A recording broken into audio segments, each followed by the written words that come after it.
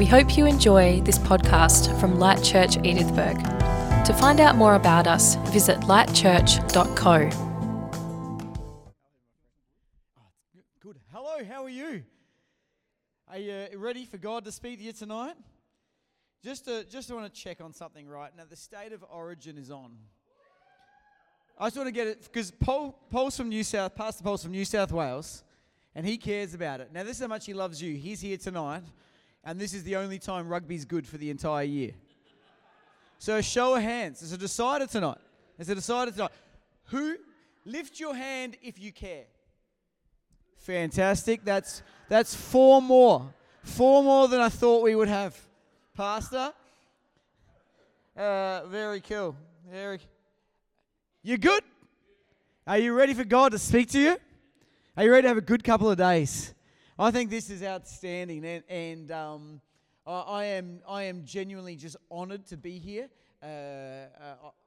Not disappointed, honoured. This is.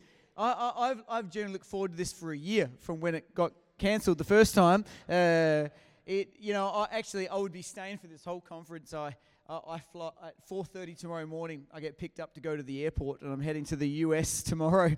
And literally, as we were looking at these dates, I was making sure this was on so that I wouldn't miss tonight and we can go tomorrow. Because I really, really want to be a part of this. And partly because I believe in what we're doing with this conference. And Darren and Kerry, we love you guys, and I love this church. And can we honour the pastors of this incredible church, and pastors to many of you guys, and an inspiration to us all. And I mean that.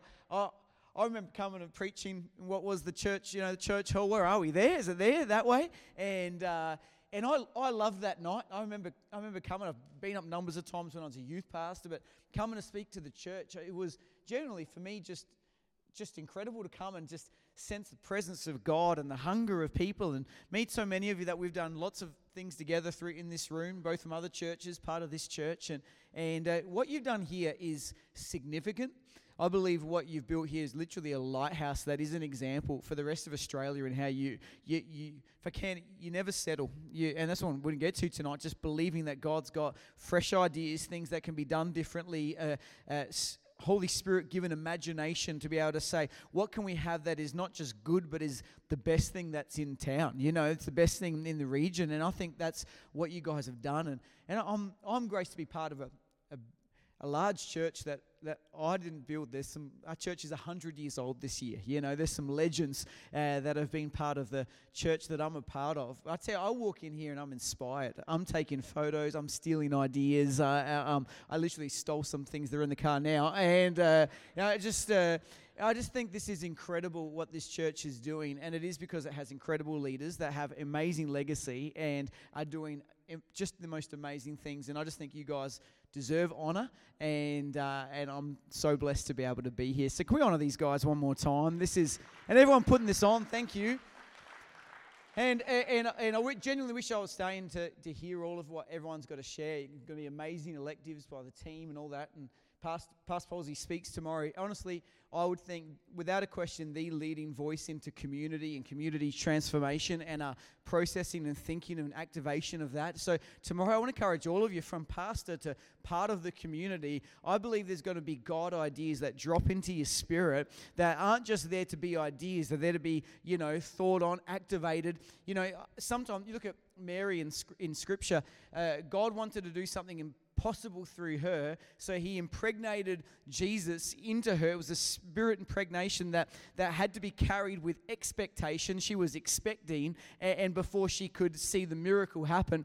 I believe God's going to just put something in your spirit that in the next little bit you're going to have to carry with expectation. And even though there'll be ideas that seem impossible, what's important about a conference like this is Mary got around Elizabeth, who was someone else that was carrying supernatural expectation, too old to have a baby, yet somehow when they got near each other, the expectation in Elizabeth jumped because she got around the expectation in Mary. I reckon as Pastor Paul begins to speak, there's going to be ideas that get in your spirit, and after this conference you're going to get around one another. Pastors, you're going to meet other pastors from regional areas, and something's going to get in your spirit, and there's going to be a jump. And in the future, when we gather again, because I just believe this is not a once-off conference. I believe God's going to do this again. I believe God's going to use things from this as we get around each other. I believe there's going to be an expectation that grows on the inside of us. And one day you're going to be holding in your hands the miracle that God planted right here at this conference. So come with a ready spirit just to say, yes, God, whatever you want to do, because God's going to do something amazing. Amen? And then tomorrow we got Pastor Josh from Murray Bridge is going to be speaking, and if you've never met Josh and Belinda before, they are the most beautiful people that you will ever meet. And I believe the reason they have such an incredible church is because of the type of people that they are. There's people that are just great leaders, but not only great leaders, they're just great people. And I don't know if they're sharing their story or part of it, but they have such an open heart, and with that, such an open house that literally is a reflection of who God made them to be, which has made their church such an open church to the community. These are people that literally have a passion for restoring, healing, and setting up and releasing the next generation. And that's a picture of what God does constantly through their church. So again, as you hear them speak in the next few days, God's going to inspire, God's going to reveal, God's going to give you ideas, God's going to awaken hearts tonight in the same way that God's awoken their heart to the lost and broken. There's going to be hearts that are awoken to the lost and broken in the next few days. Come ready and expectant with a ready ear to hear what God's got to say, because he's going to speak prophetically through Josh. He's going to speak practically through him. And I promise, if you catch what's on their life, whether you're a pastor or part of this church or part of other churches, I promise something will change you that changes your world. Amen? Very cool. So got a good few days ahead. And we're here a year later. You know, a year ago, the spicy cough went around, and a week before this was about to happen, it all came to a sudden halt. And, you know, that happened to a lot of our churches, and it happened to a lot of our businesses, and it happened to a lot of our lives in the next few years. Kind of reminds me about the day I finally got my license and was able to go for a drive for the first time. You see, as any young male does, they were waiting for the day of getting their license and going for a drive. I waited from about the age of 12 to get my license. I counted down the days as a lot of guys do, thinking, you know, the day's coming, I want to get that car, have some independence, mostly because I wanted a girlfriend. And I remember getting on my old PlayStation back in the day and playing Gran Turismo, practicing. About 14, I got the driver's manual and would start learning all the road rules, because the day was coming when I would turn 16 and get my license and get a girlfriend, and it got to the day before I turned 16, and I'd been practicing. I'd made a mixtape. Do you remember those back in the day? Some of you wouldn't even know what I'm talking about, but I had a mixtape ready-made, and I went to Mum and Dad, and I said, tomorrow's the day I turn 16. I'm ready to do my test. My dad was a police officer, and my mum is Chilean from South America. And when you combine them, it's a cocktail of fear. And I go to Mum and Dad and said, I get my license tomorrow. And they said, Josh, we've talked about it. We're going to make you wait another 2 years before we let you get your license. Yeah, mine's a story of overcoming. And so I had no choice, again, the fear thing. And so the next 2 years, I'd now got Need for Speed. I was practicing that on PlayStation 2, and I'd got the refresher of the manual I was learning, and I'd upgraded my mixtape. I just got some more fresh songs on there, and the day came and I turned 18, and I was able to finally go take my learners, and I went in there in Mowbray North and did my test, and I passed the course I flipping did. I've been studying for 4 years, and then a year, 6 months went by. I did all the practice, all the rest. Did the final driving test and passed that, and went to my dad and said, Dad, it's time to hand me the keys to the car. And we had a big Ford station wagon. It was yellow. We called it the Big Banana. I said, Dad, it's time to hand me the keys to the Big Banana. And my dad was like, Josh, I just reckon we just got to wait just a little bit longer. And I'm like, no, come on, Dad. Father, Glenn, hand me the keys to the Big Banana. And Dad said, you can go for one lap. And I was desperate. I'd take anything, right? I was like, okay, Dad, one lap around the big block, and that's it. No worries. 4 intersections. Here we go, past the keys. So we went out the front, and my brothers were there, and they were like, take it sidewards. And my dad was like, if you take it sidewards. And my mum was praying in tongues or speaking Spanish. We could never tell. And so I put my mixtape in, super Christian home, so it was like Ron Canoli, Amy Grant, and I slipped in there Mariah Carey's Christmas album, and I put it in there, and Blue by Eiffel 65, it was the one, anyway, if you know, you know. And so I put it in, I went around the block, first intersection, turn right, no worries, get to the next intersection, wait for my green light, turn right, you know how it works, you've probably driven, and I get to the last intersection before I come home, and I'm waiting in the lane to turn right, and the light goes green, and I went into the intersection as you should do, and it's there as I literally pulled into the intersection, I sensed the presence of a vehicle on my right coming in my direction. And as I looked to my right, as I've correctly pulled into the intersection, I say there was a vehicle because it wasn't a car. Going through the intersection was the oldest man you have ever seen driving a truck. And this man went through a red light and literally took out the front of my car. It's a squash banana. And literally, oldest man you've ever seen. Like, guys, thank God you live in regional areas, because driving around the streets of Adelaide is Methuselah, and he's dangerous. And so I pull my car into the medium strip, and I go out to see if he's okay. Of course he's okay. He'll live forever. And I get to my car and I ring my dad. And I'm like, Dad, how are you? And he's like, what's wrong? I said, can't a son just ring his dad? And he said, not today. I said, Dad, I love you. And I told you you're a wise dad for making me wait an extra 2.5 years before I could get my license. I thought it was abuse, but actually it was correct. Well done. And he's like, Josh, are you okay? I'm fine, Dad. Have you been in a car accident? No. It was a truck. Managed to get the car home, Justin, and got out the front, and I handed Dad the keys thinking, it's over. My driving days are done. Single for life. And you know, my brothers were like, you took it sideways, Mum, Spanish tongues, whoever, whatever. And I thought my dad it was over. He said, come on, I've made a call. Get back in the car. We're going to go to get this thing fixed. Last few years, a lot of dreams, a lot of ideas. Last year we were going to start, and it was like we were just about to get around the block, and a truck with the license plate COVID-19 came through the intersection, seems to take out conference, seems to take out ideas, seems to affect the church, seems to really, if I can, for a lot of us, makes life difficult, robs our joy. I just want to talk to you tonight about the fact that God wants to give you joy back.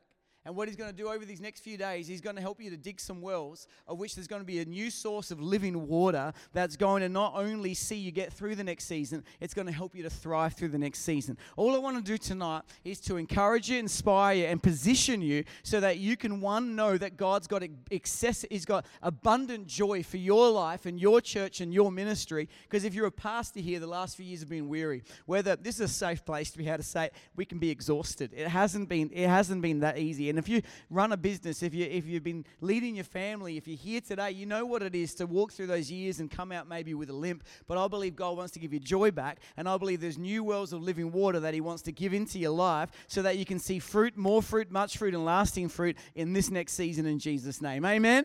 So why don't we pray? Father, thank you that you're here. Thank you that you love this church, you love our churches, you love your church, and you love your people. So speak to us, reveal things to us, and let us attune our ears and have expectation from tonight that in the next few days something supernatural is going to happen. But for every person here tonight, I pray refreshing of the Holy Spirit upon their life, that, Lord God, they would walk out of here with joy and strength in your name. And everyone said, amen. Hey, by the way, this is Pastor David Begley. This is my campus pastor from Mount Barker campus. Can we welcome here tonight one of my great team? And I do love what we're doing. I tell you, before we had churches in regional areas, I never realized how much joy they would give me as a leader.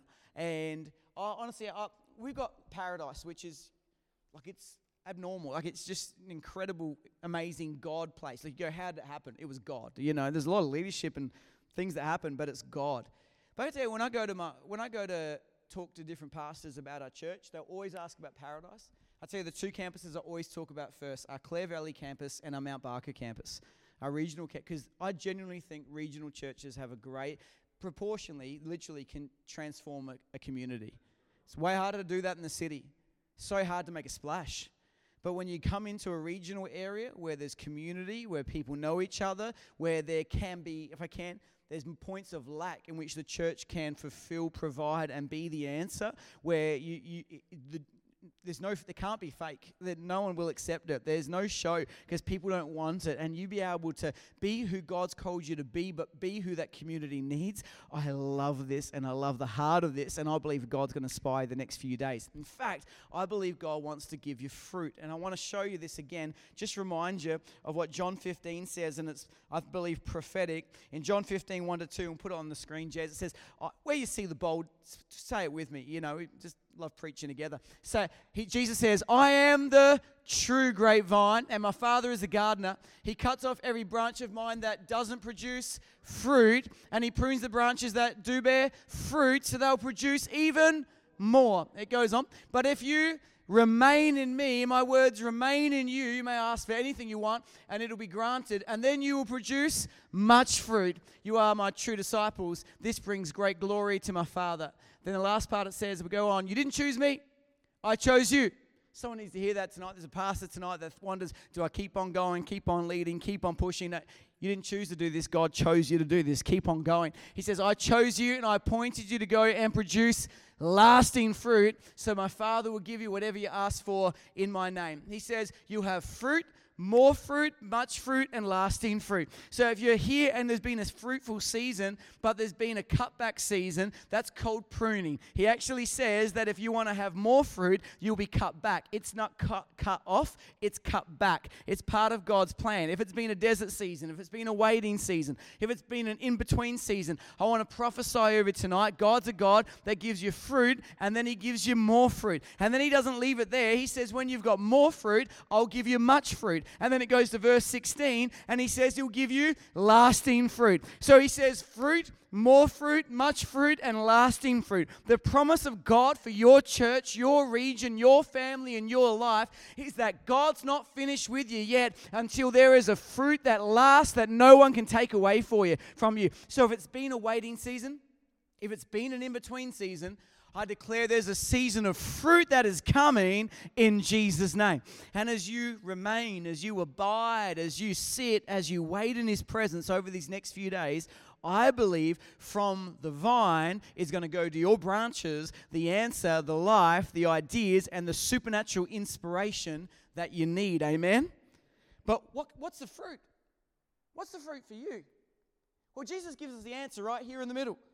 And it's different because sometimes we'll say, oh, well, the fruit is people. And it is, for sure. And the fruit is souls, it is. Or the fruit is influence, for sure. But he makes it clear in verse 11. He says, I've told you these things so that you'll be filled with my joy, and your joy will overflow. The fruit that God wants for your life, and the very thing the enemy tried to rob from the church in the last few years, is joy. And as you have fruit, and even in between seasons of no fruit, I want to tell you, God wants you to have joy. So let's go back and have a look at what is Jesus talking about. Chapter 15, verse 1, Jesus gives an idea of the type of fruit he's naturally referring to. He says, I am the true grapevine. Okay, so he's talking about grapes. Now, when you look in Bible times, what would grapes primarily be used for? It'd be used for making wine. And for the Jews, in their typology and language, whenever they would see wine always represented joy. So he says, I am the true grapevine, and the fruit of what you have in your life when you remain and abide in me is joy. And there is no better example of this than at the wedding of Cana. So Jesus goes to a wedding at Cana, and the wedding, you have to understand, a wedding is a picture of the church. It's always a picture of the church. He started his ministry at a wedding, and it will finish with the wedding supper of the Lamb. It's where the bride and the groom come come together. When you see a wedding, it's a picture of you and me, and it's a picture of his church. He loves his church. He didn't just give his life for individuals. He gave his life for the church. He's not coming back for a believer. He's coming back for his church. He loves his church. So he sees a church that is there meant to be in celebration. And in John chapter 2, verse 3, it says, you know the story, they run out of wine. It's a picture of the church that's run out of joy. It's a picture of relationship with Jesus that's run out of joy. You know, I believe the key to a healthy church, Acts tells us in chapter 13, it says, and they were filled with joy and the Holy Spirit. A church that's filled with joy and the Holy Spirit is one that has strength. You see, pastor, you might be here and you might have fruit but no joy, and you'll be exhausting for your church. But if you have fruit and joy, you'll be exhilarating for your church. The truth is, you won't make the journey if you don't have joy. That's why Nehemiah says, the joy of the Lord is my strength. What food is to a body and fuel is to a car, joy is to a spirit. And if you don't have joy in your life, you will eventually begin to stutter through life, stutter through a marriage, stutter through leadership, because God gave joy into your life to be the very thing that gives you strength, because joy is not happiness. Happiness is based on happenings. There'll be good happenings and poor happenings in your church, your community, and your marriage, your family, but joy isn't based on happenings. Joy is based on Jesus, and He is the same yesterday, today, and forever, which is why my branch is attached to His vine. What flows into my life is joy that gives me strength, whether it be in the fruitful season or in the waiting and cutback season. God planned that you would have joy. Now, leader, it's so easy in these last seasons, if we're honest, to lose our joy. I mean, there's people that we relied on in the past church season, they didn't come back. Attendance changed. We were doing church online. Like, we never got in church to just talk to a camera. We wanted to be around people. It's hard work we didn't sign up for. Offering drops. People come less often. They used to come if they have the flu. Now they isolate for 7 days. The leader lets me down. What happens is you get through and you can push through, but you lose your joy. You know, in 2018, I ran out of fuel in my car 9 times. 9 times, Darren. Pastor Darren. 9 times. I had to call a different friend or staff member to come and get me every time because I was so embarrassed. And it turns out there's a gossip culture in the church because everyone found out. And because what I would do is I would be going to a meeting, a destination. I'd tell myself I've got just enough fuel to get me to the next place. And when I got there, I'd tell myself I've got no time to fill up. I got just enough fuel to get me to the next meeting. But the truth is, I wouldn't have enough to get to the next meeting. It's what so many of us do. We tell ourselves, you know, I'll get to the next season. It'll get easier, and I'll fill my tank up. I'll abide and wait with God. And you're doing this week, so congratulations to you. But too many of us run too fast, trying to achieve too much without the actual source of our strength that's found in Jesus that gives us joy. So I'd have people that would get in my car, friends would get in my car when I drive, and they'd sit in the passenger seat and lean over to check my gauge to see if we had enough fuel to get us to the... I had people get in my car with jerry cans just in case because they didn't know if I was going to make it. I say, leader, sometimes people might look at us and wonder, are we going to make it? Because we can turn up every week, but if we don't do it with joy, every time we stutter, every time something goes wrong, they're wondering, are you going to have the strength to keep on going? What happens when you start to lose your joy? It doesn't matter if you're a pastor, a leader, a parent, a mum, a dad, or whatever. When you start to lose your joy, you start avoiding phone calls. Can we just be real tonight? Let's set this up. Because you struggle to hold other people up because you're just trying to keep yourself up. You begin to get ruled by deadlines and the next weekend rather than the possibilities that God wants to reveal to you today and the next week. You start to worry too much about the future rather than enjoying where you are right now. When you lose your joy, you actually end up despising other people that have joy, and you justify why they have it or why they shouldn't. We get critical. We get offended too easy. We stop living in grace and take back control and anxiety. And you know what happens, leaders? We become intense. I'd say, have you ever had an intense person pray for you? Like, honestly, it's not fun. I've taken a fake dive pretending there's the Holy Spirit when an intense person pray. Like I'm trying to slip a mint in their mouth as they're praying for me. Have you ever seen an intense person in worship? They're like you're like going to do a hernia or something like. Or seen an intense evangelist? Like no one's following that guy. You know what people don't want to follow the intense person, they want to follow the passionate person. And do you know what the difference between a passionate person and an intense person is? The intense person is a passionate person that lost their joy. And some of our marriages have gotten intense. Some of our parenting's gotten intense. Some of our relationships have gotten intense. And some of us pastors and leaders, we've got intense. We've lost our joy. And what people want to follow is people that are filled with passion. It wasn't the intensity of the Christ. It was the passion of the Christ. I mean, we say things like, in Hebrews 12 verse 2, he endured the cross. Can I tell you, you were never meant to endure leadership. You were never meant to endure the hard times. You were never meant to endure your devotions. But instead, it's not what it says. It says, for the joy set before him, he endured the cross. See, you have to go through some tough times. You'll go through some in-between seasons. You'll go through some cutback seasons. But it's the joy of the Lord that gives you strength to walk through the difficulty so there can be fruit, more fruit, much fruit, and lasting fruit on the other side. Jesus this week wants to give you back your joy as you abide and wait. He wants to fill your tank. He wants to spark your imagination. And it comes from waiting, abiding, and resting, and just saying, Holy Spirit, maybe just a little bit in the last few years, I've taken control. I've got into survivor mode. I've just tried to get through. And I want to get out of the rut I've been in and start to dream again, and start to prophesy again, and start to imagine again, and start to see what I've never seen before. Holy Spirit, as I abide and wait and rest. It's not work. It's not strategize. It's not network. It's get into a position where you abide, remain, a quavar. As Isaiah says, those who wait upon the Lord. The word quavar means to get on the edge of your toes because something's about to happen. Those who wait upon the Lord shall renew their strength. Where does your strength come from? The joy of the Lord is your strength. As you abide with the vine, as you wait on him, your joy's coming back. Your strength's coming back. And when your strength comes back, you're going to have the ability to get to the next season where God is going to show you fruit, more fruit, much fruit, and lasting fruit in Jesus' name. Amen? So what does Jesus do? Jesus does something over the top. Jesus doesn't do something small. Jesus does something ridiculous that actually messes with our religious mindsets. Let me show you. They've run out of wine, and wine represents... we can get this.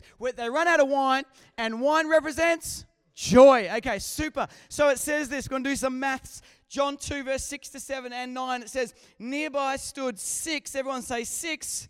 6 stone water jars, the kind used by the Jews for ceremonial washing, each holding from 20 to 30 gallons. And Jesus said to the servants, fill the jars with water. So they filled them to the brim. Notice this. Jesus said, your joy will be filled. In fact, your joy will overflow. Jesus doesn't want to give you knee-deep joy or waist-deep joy. He wants to fill your joy to the brim. He wants to fill your spirit to the brim. Then he told them, now draw some out and take it to the master of the banquet. They did so. And the master of the banquet tasted the water that had been turned to wine. And we know the rest of the story. He said, why did you save the best wine for last? So, when you take the numbers that are right here in the story, 6 stone water jars, each holding 20 to 30 gallons, and you convert it to liters, and then you put it into the average size of a wine bottle today. Somewhere after the speeches, Jesus made in excess of 800 bottles of wine. Now, some of you are questioning the maths. Well, and not my Jesus. He wouldn't do that. I have a conservative Jesus. I have a responsible Jesus. But he puts the numbers in here because he knew that you would question what he was doing. You might say it's too much, but this is the point of his mission. Do I forgive them 7 times? No, forgive them 70 times 7. Am I able to do this? No, you're more than a conqueror. His grace is excessive. It's all sufficient grace. It's joy unspeakable. Jesus is making a point that the church, the wedding, is a picture of the church. It's a picture of a church that's lost its joy. And he is making a point that when you come to church, when you lead a church, when you're part of this church, there will never ever be another relationship that matches the relationship you have when Jesus turns up to your church, your marriage, your family, and your community. It's meant to run over with wine. It's meant to be more than enough. It's meant to be joy unspeakable. It's meant to be excessive grace, because that's the point of his mission. That joy, that grace that later we'll see in the Last Supper, that the wine now represents his blood, and his blood now represents grace. He's making a point that my grace is sufficient, that my joy is more than enough. And I don't want you to have an ordinary, watered down type of church, but instead I want you to be so filled with the joy of the Holy Spirit that there is no other wedding that compares to the wedding that Jesus turned up to. Come on, can you imagine this? There would have been other weddings. Now, they would have been good weddings. But can you imagine people talking, going, that dancing's good, but do you remember the dancing at the wedding that Jesus turned up to? Can you imagine the dancing at a wedding with 800 bottles of wine? Can you imagine the expressions of, I love you? Can you imagine the laughter? Because when people have experienced in your community what God wants to do in you and your church, they will go to the football club. They'll go to hockey for those that can't play football. They'll go to the local pub. They'll go to wherever they go. But whatever the dancing, whatever the singing, whatever the laughter, whatever the stories, they were meant to say there was no experience I had like the experience I had when I went to that church and where I sensed the presence of Jesus. Because he doesn't want this to be ordinary. He doesn't want this to be plain. He doesn't want to be watered down. He wants to do something supernatural in your life, in your marriage, in your example, and your church in Jesus' name. So can I show you something for a moment? It's going to change tack, but in the same flow. What was the servant's responsibility? Because the wine wasn't their responsibility. They had to pour. It's in the pouring that the wine turned. But the servants had what a responsibility? It was to fill it up. To fill the jars up with what? With water. Now, we'll go to the moment of the new wine, new Holy Spirit, but water represents Jesus, life. And the responsibility of the servants was to fill the jars to the brim. What's your responsibility? It's to fill yourself to the brim so he can turn what is ordinary into supernatural joy. So let me show you something for a moment. We're now going to go back to Genesis. It says in Genesis 26 verse 1, story of Isaac. It says, now there was a famine in the land. It goes on, in this famine, there's a dry season. It's an in-between season. It's a valley season. We've got all the Christian analogies. Hey, it's the valley of the shadow of death. It's a famine. It's COVID. It's annoying. We're still on the way back. It's not a fruitful season. But it says here, Isaac planted crops in that land, and the same year reaped 100-fold because the Lord blessed him. Can I tell you, it might feel right now that you're planting seeds in a famine season, or the last few years you were planting seeds in a famine season, but when you sow in faith, God does what only he can do, and there will be 100-fold harvest in Jesus' name. The man became rich until his wealth continued to grow until he became very wealthy. Isaac sowed in the day of famine, and God rewards him 100 times. He sows in faith. And I just want to commend you. You turned up because you've still been sowing in faith. You're still here because you're sowing in faith. The last few years where you couldn't see literally any more than 4 people in your building at times, you sowed in faith. I tell you, God sees it. But it doesn't mean that there won't be dry seasons. So it goes on, he acquired so many flocks of sheep and goats and herds of cattle that the Philistines became jealous of him. So here we go. So the Philistines filled up Isaac's wells with dirt. See, what happens is the enemy knows that you are favored. And can I say, the favor of God is something that you don't deserve. It's not something that you earn. It's something that's given to you. Sometimes we're like, I get a car park at the shops, favor. You know, well, there's not many traffic lights, but I got a lot of the green ones, favor. I tell you, favor's not something you earn. What happened at the exchange of the cross, it wasn't just Jesus took your sin, it was that he gave you his favor. Before he did anything for the Father, at his baptism, the Father said, "This is my Son in whom I'm well pleased." What does that mean? The Father was saying, "See him, he's my favorite." And so at the cross, it wasn't just they took your sin, it was an exchange where he took your sin and you got his favor. And the enemy knows he can't stop your favor, but what the enemy tries to do, and listen to this, leader, is he tries to stop your flow.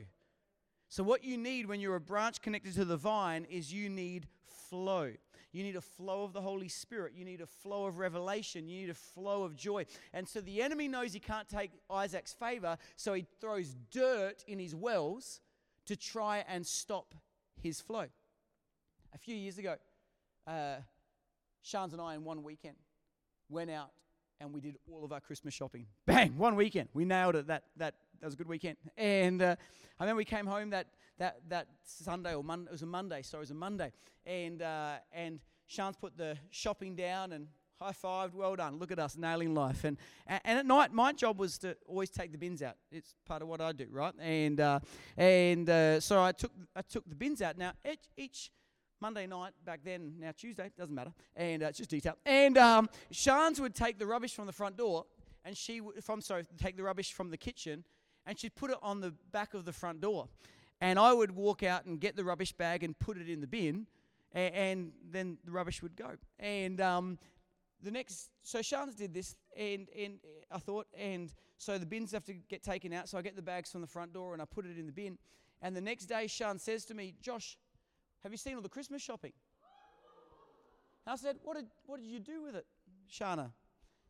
And she said, "I put it on the back of the front door." I said, "Yeah, I've seen it. It's gone to Christmas heaven." She's like, "What?" And I said, "Christmas heaven?"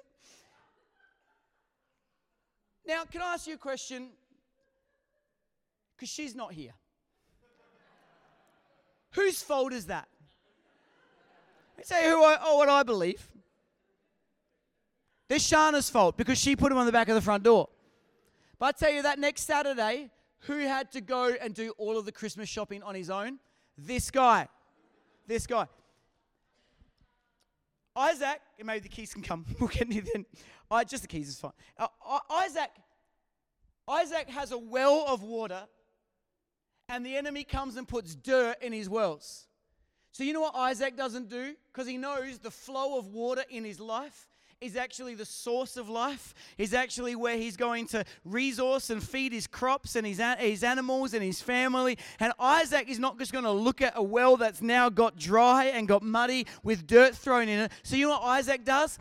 Isaac goes and he digs another well. You see, when the enemy comes to try and dry you up, he can't take away your favor, so he tries to stop your flow because he thinks if you can't get a good flow that you're not going to be able to keep on going. But Isaac knew something, that the well wasn't his source, it was the reservoir that was under the ground. You see, the well was merely the tap. The well was merely the connection between where he was and the reservoir that was under the ground. So he didn't get focused on the buildings or the season or what was going on or the frustration, because he knew the source of life wasn't the well. He knew the source of life was the reservoir that the well was attached to. So Isaac doesn't stay there. He doesn't think it's a limitation on flow. It's just that the water's got a little bit muddy. There was no water restriction. The water was just another dig away. And this is what I believe God's going to do in this conference. Maybe the last season you've got dry. Maybe your wine's turned to water. Maybe the flow's stopped. Maybe you've got through just doing and going through the motions and just surviving the last season. And maybe you feel like God's taking his favor from your life, from your business, from your marriage, from your church. But I'll tell you, you never earned your favor, so you can't lose your favor. It's just a flow issue. It's just a positioning issue. And he says, when you abide and remain with me, then there I'll give you fruit, more fruit, much fruit, and lasting fruit.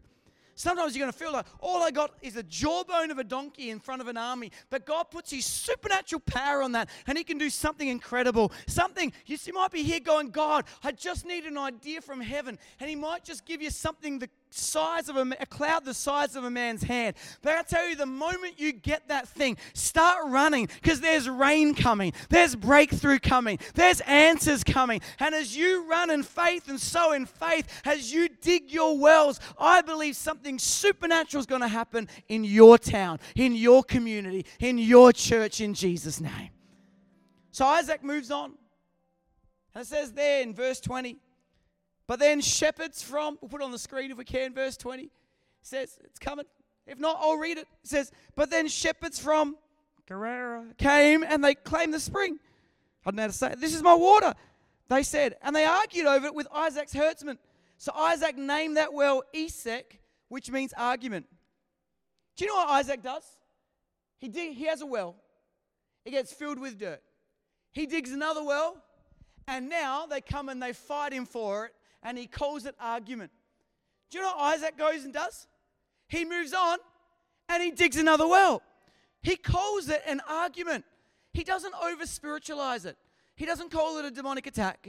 He doesn't call it about a betrayal from a friend. He just calls it for what it is. Sometimes you've got to call it for what it is. It was a fluke. It was a hard season. It was a tough time. It was an in-between. Stop overthinking it. Stop over-describing it. Stop overwriting about it. There's times where you have to heal and reflect, but there are times to move on and dig another well, because the source isn't where you were. The source is the reservoir of living water under the ground. I mean, sometimes we can over-spiritualize this. It was a pandemic. It was 2 years out of 40 years of ministry. It was an in-between season. But we're here now, and the well is not my answer. The living water is my answer. So I'm going to dig again. I'm going to move again. I'm going to go again, because it's not about this patch. It's about the coal that's on my life and the one that is my source, and his name is Jesus.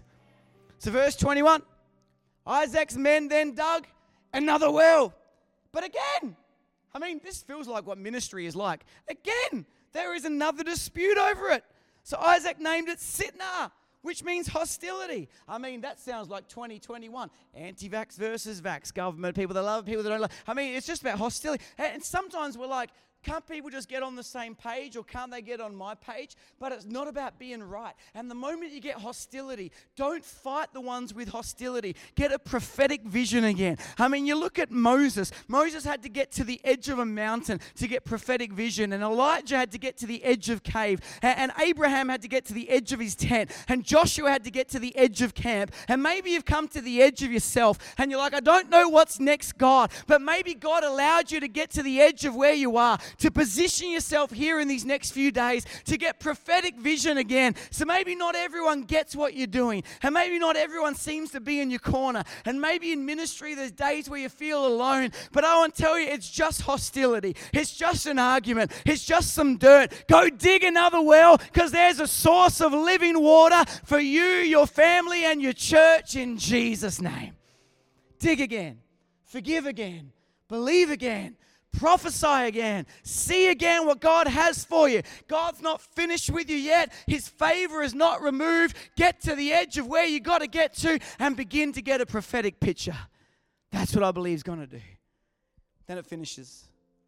Abandoning that one, Isaac moved on. There's a word for some of us today. We're still talking about the last few years. Move on. Still talking about the frustrations. Move on. Start talking about the person that said no. Move on. There's a source of water. He moved on and dug another well. This time there was no dispute over it. So Isaac named that place Rehoboth, which means open space. I believe this is a season of open space. I believe this is a season of open doors. This is a season of open heaven.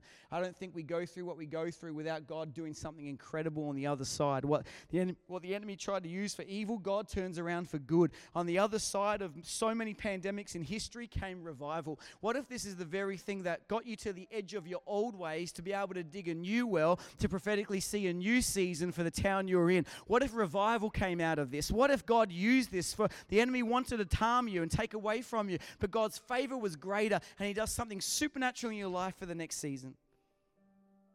The blessing's not where you've been. Is Jesus our source? Come on, stand to your feet with me. Sometimes I feel like we say to God, anoint my thing. But maybe you've got to go to where the anointing is. Sometimes you're like, God, anoint what I'm doing. But sometimes he's calling you to dig and find where the water is. Sometimes you've got to be willing to trust, and while the enemy tries to dry you up, distract you, fight you, show hostility to you, he was never the one that gave you favor. He was never your source of life. And if God's going to turn this next season to joy, what's the servant's responsibility? To find water. To find Jesus. To position yourself in a place where you can be filled up to the brim so Jesus can do something supernatural in your life. What did Jesus say to a woman at a well in John chapter 4? Anyone who comes to me that's thirsty shall drink of living water. I believe there's living water for you here in these next few days. Weary? You know what? In that John chapter 4, it says, Jesus, wearied from the journey, sat by a well. It's okay to get weary. Just don't stay there. It says we'll reap a harvest if we don't grow weary. Never says you won't get weary. It says don't grow there. Don't stay in weariness. But find yourself a well. Find yourself a place of living water. Find yourself at the feet of Jesus, where life from his vine can flow into your branches, where your joy can be filled. Yes, your joy will overflow. Allow what's ordinary in you to be cast aside and what is supernatural in him to fill you up. I believe prophetic pictures are going to come in these next few days. I believe ideas from heaven are going to be deposited into your church. I believe God's going to speak supernaturally and prophetically into your situation as you abide, quiver, wait, and position yourself to hear from heaven. Those who wait upon the Lord shall renew their strength. The joy of the Lord is my strength. As I abide and wait in him, I'll be filled with joy. And he'll take what he fills me up with and do something so supernatural that I believe nothing else in your community will compare to the move of God that God does through your church. I want to pray for you today. Two things. I want to pray in these next few days that you have ears to hear. That you stop being the vine and let him be the vine. And you be the branches. And just say, God, I attach myself to you. I lean into your spirit. I wait on your voice. I ask you to fill me to the brim so that I can hear, I can run, and I can go and do what you've called me to do. Every person, this is an odd thing, but I believe it's, sometimes what we do in the natural, I believe is significant to the Spirit. Just want to put your hand near your ears for a moment. Faith comes through hearing through the Word. I believe as the Word comes, the Word from the Spirit, the Word from our speakers, I believe that faith's going to come into your spirit as he deposits ideas, revelation, prophetic words the next season. Holy Spirit, I pray right now in the same way you opened deaf ears, Jesus. In the same way, through all of Scripture, men and women of God heard your voice and followed your leading. Where impossible ideas were made possible that now inspire us to do what we are called to do. I pray you speak afresh in every person in this room and every person that comes in the next few days. I pray there would be a download from heaven, gifts from heaven that are put into our spirit I pray that, Lord God, you give us the ability to hear what you are saying and lead us where you are going. I pray that we wouldn't just pray that you would anoint our thing, but I pray, Father, we would search out that living water. I pray that we would dig for that reservoir. I pray that we would go for your Spirit. I pray that we would hunger after Jesus. I pray that, Lord God, as we come and we dig and we believe and we search, I pray that we would hear your voice in ways we haven't heard before. I pray like years gone by for some of our pastors and leaders where they heard so clearly for the last season, but now it's gone quiet. I believe that, Lord God, as they say, speak, Lord, I'm listening, that they will hear your voice afresh, that they'll hear that quiet whisper, that they'll see the cloud the size of a man's hand, and they'll begin to run and believe. So I pray, Lord God, prophetic pictures. I pray new ideas. I pray, Lord God, you would speak into every person, every family member, every situation, that you are doing a new thing, that we forget the former things, not hold on to the past, but we believe and know that you are doing something new, that you're making ways in the wilderness, that you're making rivers in the desert. I pray that where there's been a dry season, I pray for rivers. I pray where there's been no way through, there'd be supernatural ways through. Oh God, let there be a new thing for a new day and a new season. Let there be new wells for new people and new revival. In Jesus' mighty name we pray. Amen. And one last thing. Can we have an honest moment? Maybe just shut your eyes right across this place. Because I don't preach this message out of just out of revelation. It's had to be out of transformation for my own life. If you're here and you say for a moment, hey, I've lost my joy. It's not what it once was. I'm running, I'm working, I'm striving, I'm trying, I'm leading, I'm doing my best. But if we're honest, it's water and it's not joy. Not the kind of joy that gives you strength. Not the kind of joy that people look and go, there's nothing like that kind of joy. Not the kind of joy that just comes from Jesus. If that's you and you've lost your joy, I believe that in these next few days, God's going to restore to you your joy. This is what David prayed. Restore to me the joy of my salvation. He's the one that gives the oil of joy for morning. That weeping lasts for the night, but joy comes in the morning. I believe in these next few days, for where there's been weeping, where there's been waiting, where there's been hurting, the joy, the refreshing joy of the Holy Spirit will fill your cup. If that's you, while no one's looking, just be bold. Would you just lift your hands to heaven? That's cool. That's cool. I've had to stand here and do this same thing. Father, I thank you that you come to restore our joy. I thank you that your joy is sufficient, that your joy is unspeakable, that there's nothing like your joy. So I pray that as we wait, remain, and abide, that you would fill us with supernatural strength, fill us with supernatural joy, fill us up to overflowing, that this wedding, this church, and your people would be so marked with dancing and singing and celebration and love that nothing would compare to like our relationship with you. So fill us afresh. Speak to us in these next days. In Jesus' name, for Jesus' glory. Everyone said, amen. Can we just thank him? Isn't he so good? Hey guys, have an awesome next few days. Come ready, come on the edge of your toes, begin to dig, and God's going to fill you up, and you're going to walk out refreshed in Jesus' name. Amen? Amen. Awesome, Ben. Let's give Josh a hand. Thank you, mate. Let's just finish with that song, Speak the Name of Jesus. Now, I love how God doesn't make it difficult to us to be filled with living water, filled with His Spirit. You want to be filled with God, just get close to God. It makes it really easy for us.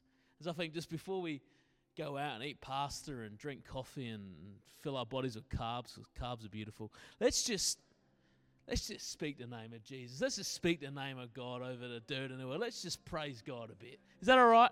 Let's do it. Let's praise God.